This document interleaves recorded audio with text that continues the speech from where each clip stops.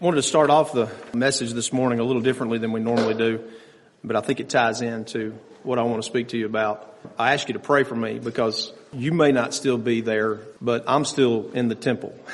I'm still standing in front of the curtain and the Holy of Holies and the showbread and the other subject that I want to talk to you about this morning, which is the candlestick. And as we do that, I want to share with you a letter sent by our friend, Mr. Sammy Watson, who often sends in a donation for the March Design broadcast that broadcasts over here in Tuscaloosa. If there was any reason to keep the March Design broadcast going on in Tuscaloosa, it would be Sammy Watson.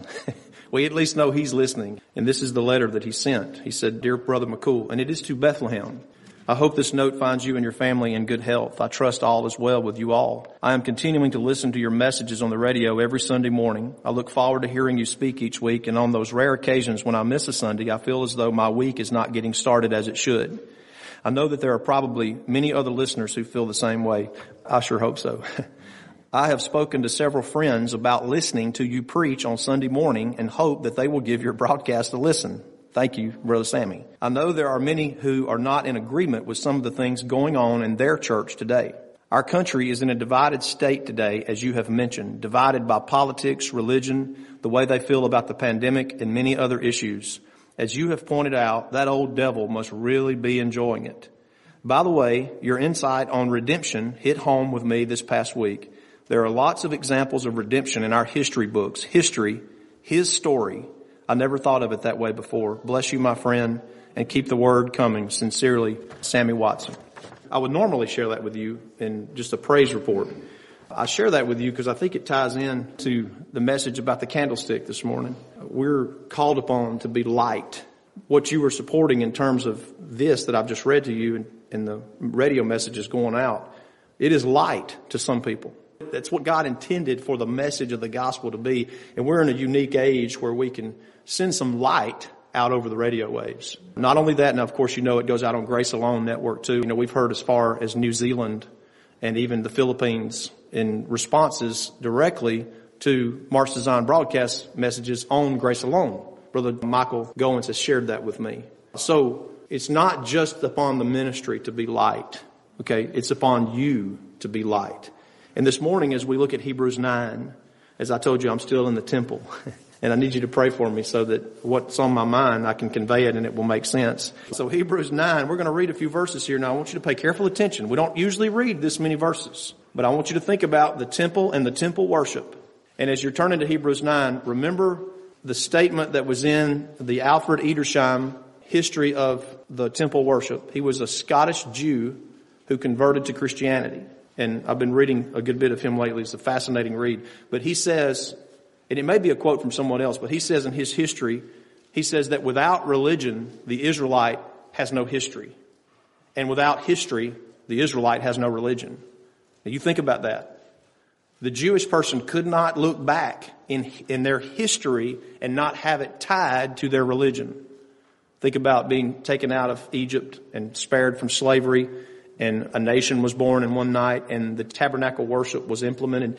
You could not sever the Israelite from his history or his religion. Okay? So as we read this, think about that.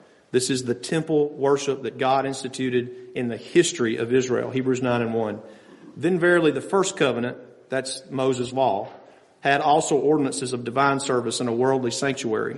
For there was a tabernacle made, the first wherein was the candlestick," our subject this morning, "and the table and the showbread," that was our subject last week, "which is called the sanctuary. And after the second veil," in other words, behind the curtain, past those items, "the tabernacle which is called the holiest of all, which had the golden censer," that is just something they burn incense in, "and the ark of the covenant," you're familiar with that, maybe you've seen Indiana Jones, "overlaid round about with gold, wherein was the golden pot that had manna, and Aaron's rod that budded, and the tables of the covenant," you know, the 10 Commandments that Moses held up. "And over it, the cherubims, over the ark of the covenant, the cherubims of glory." Those were the angelic type beings that had wings, and their faces faced down towards the mercy seat on top of the ark, and their wings went forward, almost touching one another, covering the mercy seat, of which he says we cannot now speak particularly.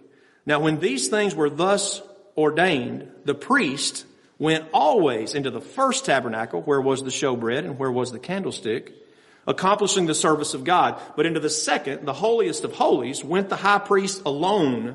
Only one person went into that holy of holies every year. Not without blood. He could not go without blood, which he offered for himself and for the errors of the people. The Holy Ghost, this signifying that the way into the holiest of all was not yet made manifest, while as the first tabernacle was yet standing, which was a figure for the time then present, in which were offered gifts and sacrifices that could not make them that did the service perfect. It was just a symbol, you see, as pertaining to the conscience, which stood only in meats and drinks and diverse washings and carnal ordinances imposed on them until the time of Reformation. That's not talking about 1600s with Martin Luther. It's talking about when Christ would come and do away with the need for this, what sounds like a very complex form of worship. That is the history of Israel. But Christ, being come and high priest of good things to come by a greater and more perfect tabernacle, not made with hands, that is to say, not of this building. He's talking about heaven. Neither by the blood, this is one of my favorite verses, neither by the blood of goats and calves, but by his own blood he entered in once into the holy place, that is heaven, having obtained eternal redemption for us. For if the blood of bulls and of goats and the ashes of an heifer sprinkling the unclean sanctified to the purifying of the flesh, in other words, if that was appropriate in the Old Testament, how much more shall the blood of Christ, who through the eternal Spirit offered himself without spot to God, purge your conscience from dead works to serve the living God. Many people say that Jesus is offering himself to you. That's not what the Bible says.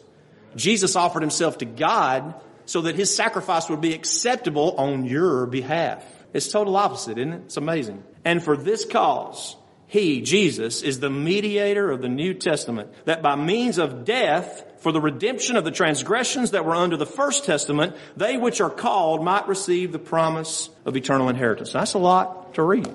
But I think even a child can understand that. The summary of it is, there was an outer area of the temple where the showbread was and where the candlestick was. And then there was the curtain, the thick curtain. Some say it was 6 to 12 inches thick. There was that thick curtain that contained and hid the Ark of the Covenant with those things in there that was described. And only the high priest could go in once a year. And he'd better not go in without blood.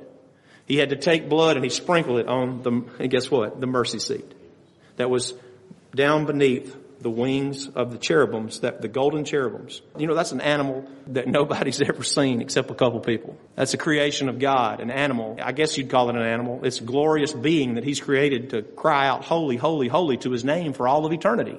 That's an animal or a creation that I'm looking forward to seeing. It's not a lion. It's not a horse. It's something we've just really never seen before. It's a higher creation of God than the animal kingdom. And the high priest would go in there and he would sprinkle the blood on that mercy seat. In tradition, they say that the high priest had bells on his robe. So every time he would make a move, he couldn't sneak up on anybody. Every time he would move, you'd hear those bells jingling. And if they ever stopped hearing the bells jingling, it was probably the fact that he was dead, because God was not pleased with something he was doing inside the Holy of Holies. Some say, I've read some histories that say that they tied a rope to one of the legs of the priest. So if he did die, they'd just pull him out rather than having to go in there in the Holy of Holies and risk getting killed themselves. This was a very complex form of worship. Aren't you glad that you live in the New Testament economy? The New Testament house of God, where it's so simple, where through the showbread of God, the bread of God, Jesus Christ, we present ourselves to him through him. Isn't it wonderful?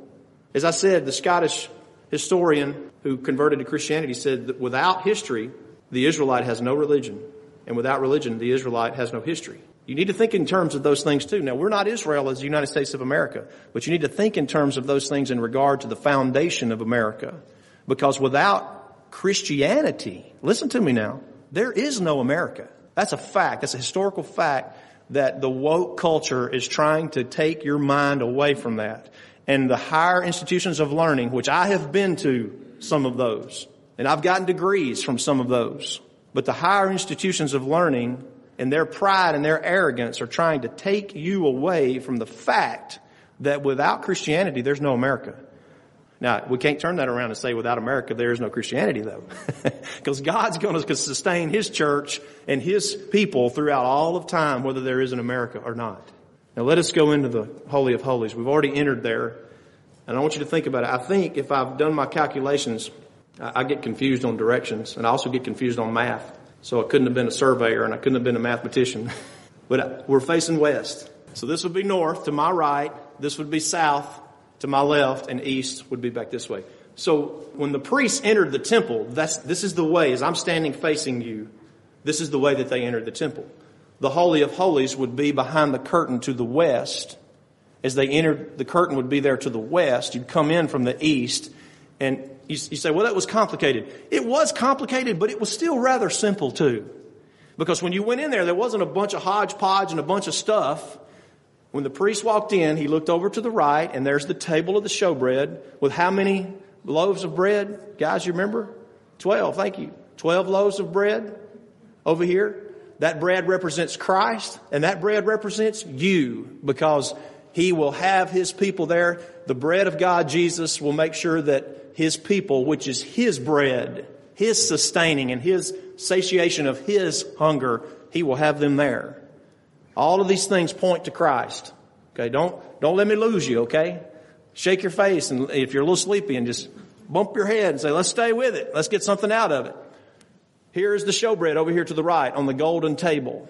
Over here to the left is the candlestick.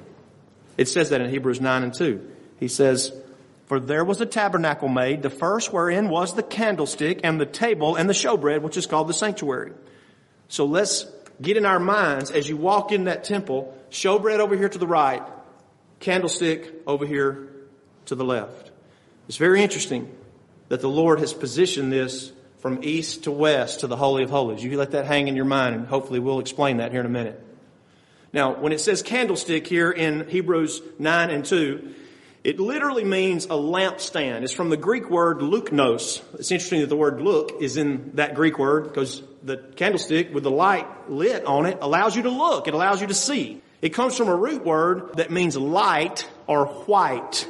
Okay, and it's literally a candelabra. Now, in the Old Testament, Exodus 25:31, which we're going to turn there in just a moment, it is called in the Hebrew the menorah. Some of you may have heard that term. I was unfamiliar with it till I began to study this. But it's a common used term among Jewish culture still, the menorah.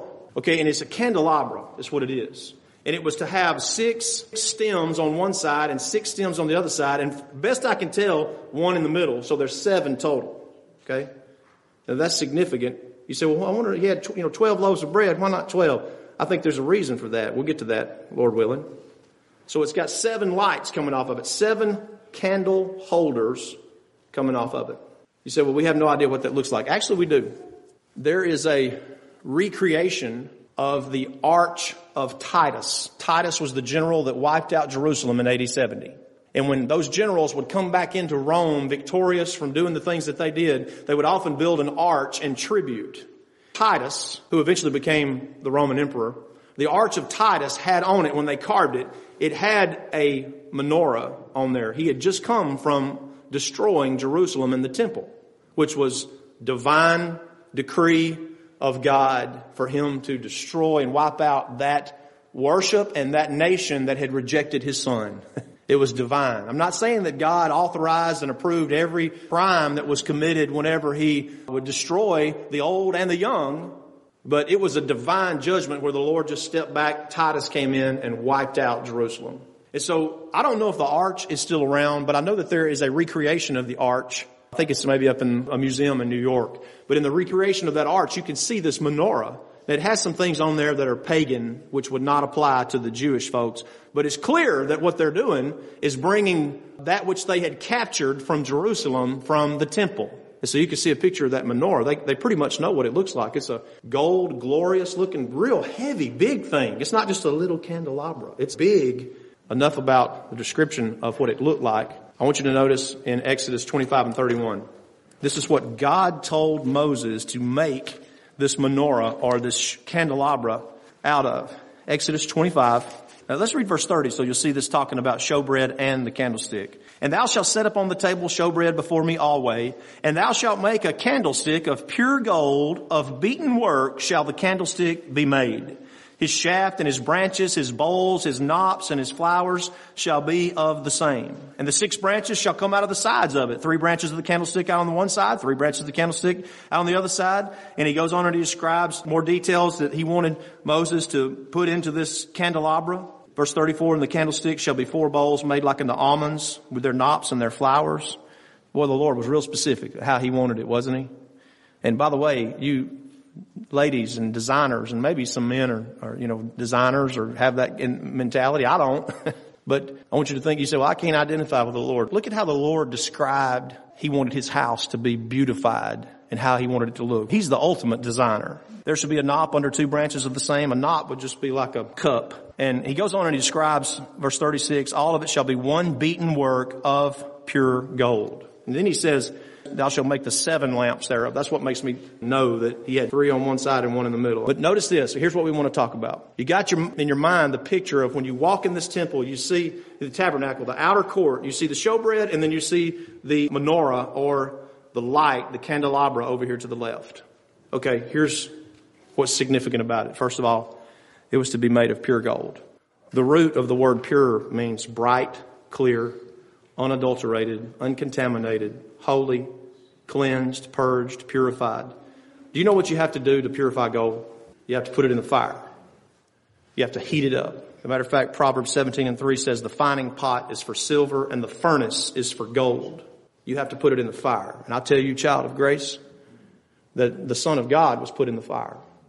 And this lamp, this candelabra, as you will see, is not only a representation of the Son of God, the light, capital L, but it is also a representation of the church of God. Because in this world, the light that holds up, the candelabra, if you will, that holds up the light that lightens the world is the church of God. And the Lord designed the church of God. He designed it to move forward through the ages, being tried by fire. We don't know anything about this.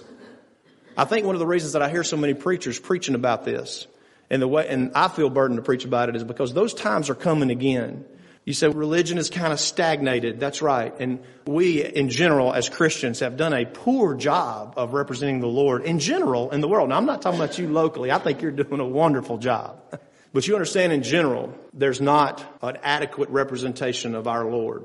The way that the Lord has been represented through most of history until the last couple hundred years is through the fire. There's a reason that the Lord said, make this thing of pure gold. And let me say this also. Very few people get this. This is important. You think about a person like the prodigal son, or think about someone you know, or think about yourself. Many people say, well, I've just gone too far. There's no way that I could ever be beneficial to God. I've done too much. I've sinned too much. I've gone too far. Look at how far the prodigal son went. There's no telling what the prodigal son got into when he had all that money. And then after he had all that money and lost it, there's no telling what he did just to survive. No telling. And a lot of times people that have been to places like the prodigal son say, I'm just kind of giving up. There's just no reason to go back. And this is what they miss right here. That person should put themselves in the fire. I don't mean burn themselves and hurt themselves. I mean that they should, at all costs, withdraw from whatever is hurting them. It might be drugs. It might be sex. It might be alcohol. They should withdraw themselves and submit themselves to the purifying fire of serving God. I know whereof I speak. There was a time in my life when I was just as happy in a natural sense as I could be. I was doing what I wanted to do. I was running with who I wanted to run with. I was doing the things that I thought I was called even to do. And praise be to God, the Lord woke me up and I realized I've got to get away from this that will destroy me. That was many, many years ago. And you know what I did? I took myself away from those things and those people. They were good people. Some of them I still talk to occasionally today. But I was with them for a different purpose. I've said this before, that this probably never would have happened because Brother Neil's too good of a guy. But you know what a good guitar player Brother Neil is. And he and I were in school, along with Sister Julie too. She was up there. We were all three in Birmingham around the same time. Me at Sanford and Brother Neil at UAB. Sister Julie was at Birmingham Southern. And I said, well, I wish I'd have met you sooner, Brother Neil. And I got to thinking about that. Brother Neil could wear out a guitar. And that's what I was doing back then. I was playing music all the time. And I thought, I'm glad I didn't meet Brother Neil back then. Because I might have recruited him into my little music business. And when I had to set that apart, when I had to get away from that, I might have had to let that friendship go too. You see, it doesn't mean that you hate someone. It doesn't mean that you're angry with someone. It just means that you want to cleanse yourself from that walk that was sinful. That's what a lot of people that walk in sin and have lived habitually in sin, they don't get that. They say, those folks over at church, they're better than me. I can't interact with them. I can't identify with them because I've gone too far. But what they don't know is most of the folks over at church have experienced very similar things themselves, including the pastor here. So when I withdrew myself and separated myself, there were some people that were upset, very upset with me. We were making a lot of money doing that. And I put myself over here. I didn't say, hey, I'm going to go jump in the fire. But I put myself in a fire. And I got some things burned out of me to cleanse me. Doesn't mean I'd never sin again. I've sinned many times since that time. But for that sin, for me, it might be something else for somebody else. Putting yourself in the fire is a good thing. It cleanses you. It helps you become pure again. It might be sexual sin. It might be drugs. It might be alcohol. It might be an angry attitude. You understand? There's a remedy in the fire for an angry attitude. But that's what we miss. Listen to me. We would not have the account of the prodigal son if he had the attitude, I'm just not good enough to go back home. You're right. He was not good enough. None of us are good enough to go home to the church of God. Christ is good enough, though. Christ has cleansed us so that we can. We wouldn't have the account of the prodigal son if he had said, I've just done too much. I've gone too far. I have sinned too much. Look at how he put himself in the fire and he cleansed himself. You see? He went back to the place that's the most least likely place you would have ever seen him turn up again. And there was a cleansing that went on there. How? Confession. Renewal of fellowship. You see? People that stay over here on the side and don't have the experience that the prodigal son had, don't go into the fire of repentance to burn out that dross and get away from it. They never see what the possibilities could be for their life. What about Rahab? Aren't you glad that we have the account of Rahab? Now there's a similar situation like the prodigal son where she was in a terrible circumstance. And you know those thoughts went through her mind. I'm just not good enough to go over there and be among those Israelites. I'm not good enough to be spared. Yet she still called her family there. She still saved her father, her mother, her brothers, her sisters, her cousins, and whoever else were in her house that day when the walls came tumbling down. I'm so glad that Rahab didn't take the position, well, I've just done too much. Being a harlot in a brothel all of my life, I've just gone too far. Aren't you glad we have the account of Rahab? You see, there's a ceremonial cleansing in the fire. And that's how God told them to build and make his candelabra, his candlestick. Notice it also said it is to be a beaten work. And if you look up the definition of beaten, it means to mold something by hammering. Have you ever been to a blacksmith shop? I'm mesmerized by that. I just love to watch that happen when they heat up the metal. I've watched the movies and stuff and seen them do the swords and all, but I've also been to some blacksmith shops and watched them make, different items. Maybe something for a horse or maybe something for a plow or even some kind of utensil. And it's just amazing. He'll just take that thing and he'll just flip it and then he'll boom and then he'll flip it and it's just a rhythm he's got there. It's amazing. And you know what he's doing? Stick your hand under there and see how that would feel. It would hurt. It's not a pleasant experience that's going on when he is beating that metal. He's injuring that metal. I'm not saying it's got feelings, but he is beating and hammering that metal to put it into the form that it needs to be. Are y'all with me this morning? You see, if that's a representation of the church of God gets hammered. It gets hammered. Now, we haven't been hammered hardly at all in the United States of America in the last however many years. But that's how the church of God shines its light. It gets hammered. It happened in the days whenever the church was new and persecution went out by the emperors of Rome. And what it caused? It didn't shut the church down. The blood of the martyrs, it was actually what fueled and built the church. More people would become Christians whenever the church gets hammered. See? But it's mesmerizing to watch that blacksmith turn something that just looks like a molten lump into something that you can use. And God said, I want you to take it and purify it. Get the dross out of the gold by heating it up and then take it and beat it into the form of this beautiful candelabra. It took quite an artisan to do that, did it not? By injuring the gold, he would form it into this beautiful candelabra. Now listen, once it was completed, once it had been The dross had been purified. The dross had been taken out and the gold had been purified. And it had been beaten into the shape that the Lord wanted it to be, so it would be this beautiful candelabra. Then it was set in the temple there. It was set in the outer sanctuary. And guess what? It was lit up. It had candles in it. And that candle was supposed to never go out. Never. There was somebody in charge of that candelabra. It was the only light in the temple. You think about that. The only light. When you went into the temple, it was curtains, badger skins on the outside, beautiful ornate designs on the inside, beautiful. Didn't look like much on the outside. Is that not the way the old church has been through the ages, 2,000 years? It doesn't look like much on the outside. And especially if you're an old Baptist. People say, well, you don't have this, you don't have that, you don't have the other. Well, just come on the inside and you'll see what we do have. And it's the light of God. All the focus is on Jesus Christ. So when you lit that candle up, that candelabra, those 7 candles, those candles lit up the showbread. Remember what the showbread is? It's a picture of Christ. It lit up the Holy of Holies, where you could see what was hanging there and you knew what was behind it. The candle lit up the Holy of Holies. I don't know, it was a few weeks ago around Christmas. We came into Mom's house. I just overheard it. Mom said to Sister Tracy, she said, can you go around the house and make sure that all the candles are blown out? Because I asked Asher to light up 2 candles and he lit up every candle in the house. I don't know what went through Sister Tracy's mind. She was probably like, oh my goodness. But when I heard it, I was like, that's exactly what I would have done.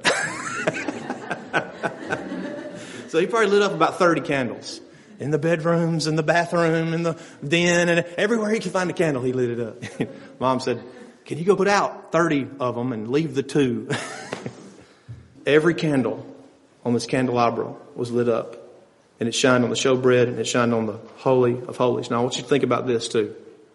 The candelabra itself did not somehow mysteriously generate light. Right? They had to take a candle and put it in the cup or the bowl of each of the little individual lampstands. And they had to light it. It held the light. Y'all understand that? So if the candelabra is a picture, and it is, of the church of God, the church itself is not the light. It is holding up the light of God. You see? It's to be a reflection of the light of God. Listen, that's pretty simple, isn't it? You got showbread, you got candelabra, you got Holy of Holies with Ark of the Covenant. When you get in there, that's pretty simple. Now, it was real complex. Sacrificing the lambs, sacrificing the heifers, sacrificing the goats and all that stuff. That's a lot of complication. But when you got in the temple now, it was pretty simple. Are you with me? You look over here, you got showbread. You look over here, you got a candelabra. There's the Holy of Holies. Don't worry about it, because unless you're the high priest, you can't go in there. The church is pretty simple, is it not? The church of God is to shine the light on the showbread and on the Holy of Holies. And it's not like the Old Testament where you just had to look at that curtain. The Holy of Holies has been opened. Christ entered the Holy of Holies in heaven. His blood was sufficient for your case, for your sin. And now, it's almost like now we come into the sanctuary of God and we just hold up the light because the Holy of Holies has been penetrated by Christ.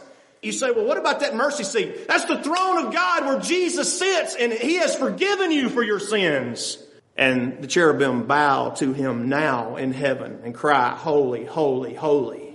You want a picture of that throne room? You go read the book of Ezekiel. You want another picture of it? Read the book of Revelation, where John himself, the apostle, goes into the throne room and describes these amazing events that are going on. And that's what's going on in heaven. Everything points to the Lamb of God. The purpose of the church of God, like the candlestick, the candelabra in the temple, is to hold up the light and to shine on the Holy of Holies and to shine on the showbread. Okay? Remember Matthew, the 5th chapter? Jesus said, ye are the light of the world. And I love the description that He gives there. In Matthew 5, He gives the description of what you are as individuals and also as the church of God. Because if you think about all this coming together, look at Matthew 5 and we read in verse 14. Jesus in the Sermon on the Mount says, ye are the light of the world. A city that is set on a hill cannot be hid. Notice the imagery. A city. Neither do men light a candle and put it under a bushel, but on a candlestick. And it giveth light unto all that are in the house. Let your light so shine before men that they may see your good works and glorify your Father which is in heaven. Notice he starts out with the city. We've given you that analogy before. He says the city is lit up. Okay, why? Because the individual people in their homes have candles lit. It's not like, back in these days, it's not like it is today where you could see a city from miles around. Now you could see some of it back in those days, but not like the bright lights and the power company, running lights and all that type of stuff. Back in these days, if you were going to see anything, it was coming from candlelight or torches. So you see, what difference can I make? I'm just a little old nothing. Well, you can join the nothing club with me. Just let your light shine. Let your good works be seen before men, and just light up the little house that you're in. Don't bring darkness to those around you. Don't bring despair. Bring light to those that are around you. And guess what? You light up the house, and if you're doing that, and I'm doing that, and another brother, sister over here, different ones are doing that, you know what? It's a city set on a hill. It's lighting up, and little wayfaring strangers as they go along can see the light. What's the root of it? It's the capital L, Jesus, the light of God. Now, look at Revelation 1. I think you're praying for me because at least I feel like I'm making sense. I hope you feel that way. If you don't tell me. Just let me stay in complete ignorance. Revelation 1 in verse 11. John on the Lord's day, on Sunday morning, John on the island of Patmos. He's a prisoner. He has no friends, no family. And the Isle of Patmos was a rock. It was a barren wasteland of a rock. And he could look across the ocean there and see the mainland. He did that probably many times, maybe seeing ships sailing by. But he is a prisoner. He's sent there to be in the fire because he's preaching the Word of God. He was a witness to the resurrection of Christ. And on the Lord's day, on a Sunday morning, the Lord spoke to him. He says, I was in the Spirit, verse 10, on the Lord's day. And he heard behind him a voice. And the voice said, I am Alpha and Omega, the first and the last. What thou seest, write in a book and send it to the 7 churches which are in Asia, unto Ephesus, unto Smyrna, and unto Pergamos, and unto Thyatira, and unto Sardis, and unto Philadelphia, and unto Laodicea. Don't you know that would have been encouraging if you were a prisoner and thinking, I have no purpose left. I'm just going to die here on this rock. He was probably in his 60s or 70s, maybe 80s when this happened. He probably thought, well, I'm soon to see the Lord. And the Lord says, I got a message for you to deliver. You're going to get off of this rock and you're going to go back over there and talk to these 7 churches. And this is the last love letter, conquering love letter that the Lord gives to his people. Now watch this. John hears the sound of the voice and he turns and he sees the voice that spake with him, and being turned, he saw 7 golden candlesticks. Listen to the imagery. Listen to what's going on here. And in the midst of the 7 candlesticks, what are we talking about this morning? The candelabra, the candlestick in the temple. And there was one like unto the Son of Man, clothed with a garment down to the foot, and girt about the paps with a golden girdle. And it goes on and describes Jesus. And then he begins to speak as John falls down on his face as one dead. He says in verse 17, fear not, I am the first and the last. And I want the last verse.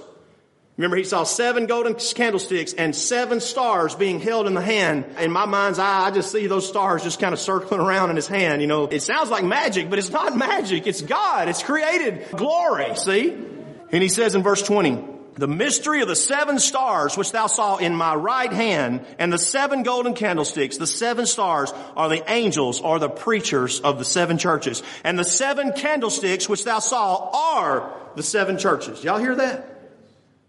Don't tell me for a second that the church of God is not a candelabra, a candlestick upon which the light of God is to be held up. It's a beaten candlestick. It's made of pure gold. It's pure in the eyes of God. You say, well, I'm not pure. Your very confession of saying I'm not pure is what purifies it.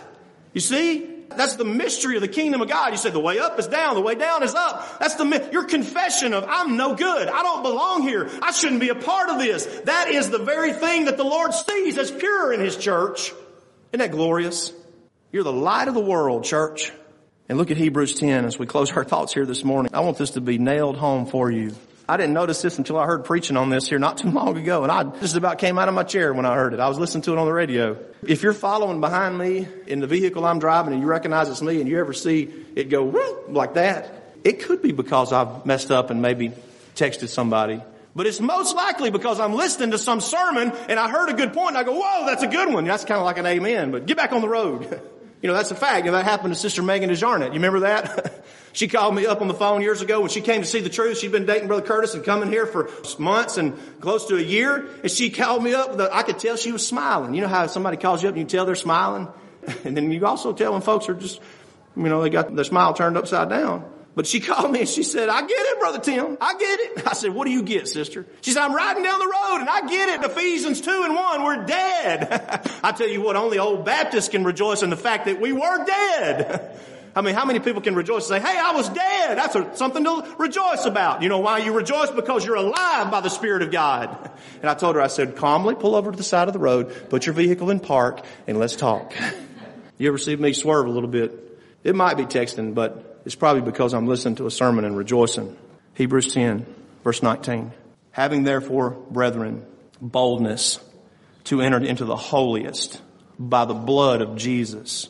You say, that's going to be great, Brother Tim, one day. Let me tell you something. This is not talking about one day. This is talking about right now. Listen. By a new and living way, which he hath consecrated for us through the veil. Remember the veil of the temple? You go in, showbread, candelabra. It shines on the showbread. It shines on the veil of the temple. What happened to the veil of the temple whenever Jesus cried out, it is finished, and he committed his spirit into the hands of God, and he flew back to heaven under the Spirit of God? I tell you, that Spirit split the veil of the temple in two, and it was ripped from top to bottom. Usually something rips from bottom to top, right? It was ripped from top to bottom. One of the last acts of our Lord as he ascended back into heaven before the 3 days and 3 nights were up. Jesus Christ, by his flesh, by his blood, has made a new and living way for us through the veil. You want to know what that veil represented? It represented his flesh. It was the flesh of God that was the access to the Holy of Holies. To the mercy seat. We get to the mercy seat through the flesh, through the veil, through the flesh of Jesus Christ. Boy, that's beautiful, isn't it? And having an high priest over the house of God, watch this now. We've got access to the Holy of Holies. Let us draw near with a true heart and full assurance of faith, having our hearts sprinkled from an evil conscience and our bodies washed with pure water. Let us hold fast the profession of our faith without wavering, for he is faithful that promised. And let us consider one another to provoke unto love and to good works, not forsaking the assembling of ourselves together as the manner of some is, but exhorting one another so much the more as ye see the day approaching. You catch that?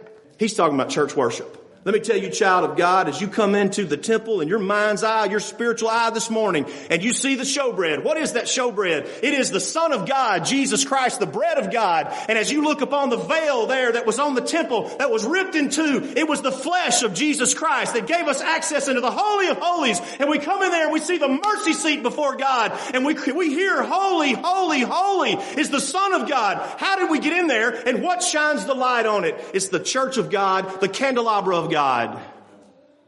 Now, if that doesn't bless you in some way or another, something's wrong with you. The Holy of Holies is the church of God.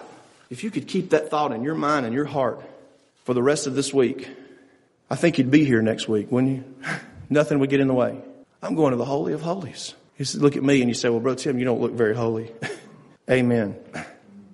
And I'll tell you what, I don't feel very holy either. But I can tell you about one that is holy.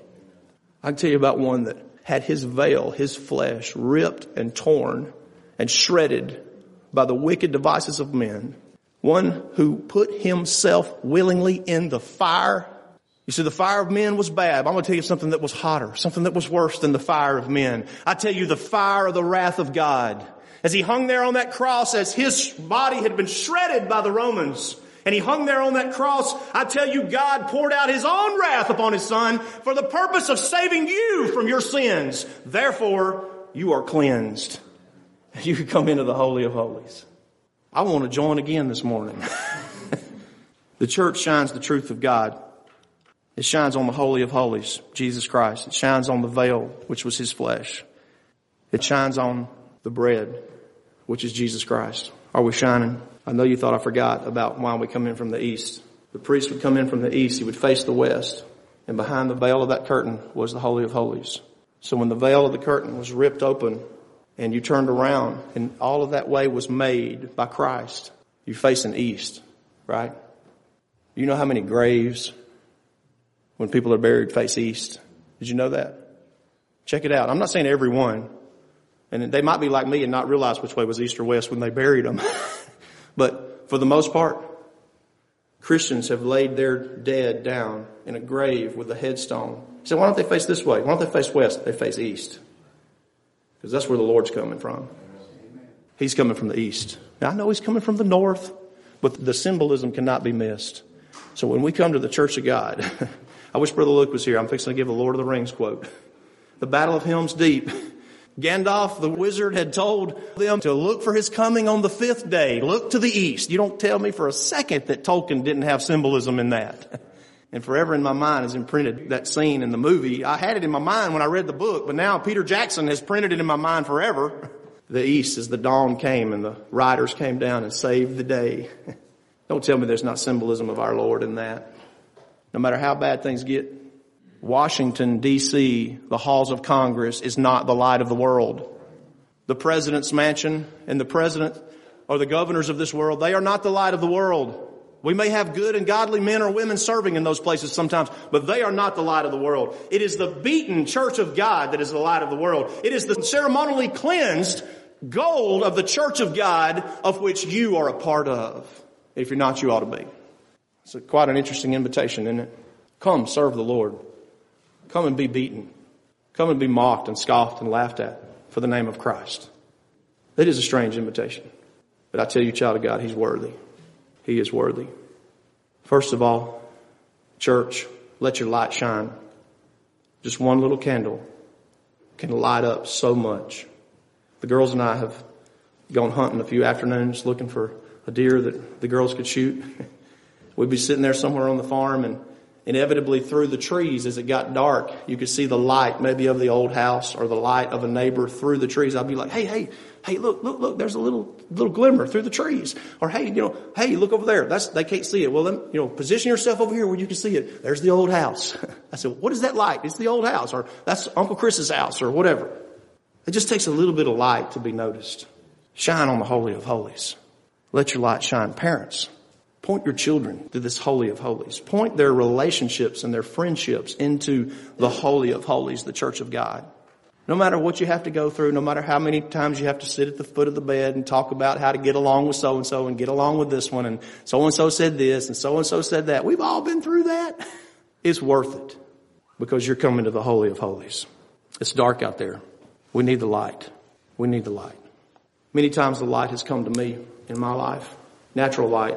I remember when I was a boy and somebody would put a night light in there and it made me feel safe. And I remember later in my life, we would go out on the farm sometimes with my children and we'd take a spotlight and see what we could see at night. Sometimes in the house while I'm making my way through the dark, when, bless her heart, Sister Tracy's rearranged the furniture again, 3rd or 4th time in the same week, and I fall over something. I got to have a light. Praise be to God, I would have given $1 million if I had it for a light on that mountainside in Hawaii whenever we were complete, absolute, abject darkness. If I'd had $1 million, I'd have given it. I didn't have a light. But there's no natural light that can compare to the light of the gospel, the light of the truth, the light of salvation by grace. Now, that light is more precious than any natural light that we could ever see. I stand before you today to preach to you in the 20th year of being a pastor here.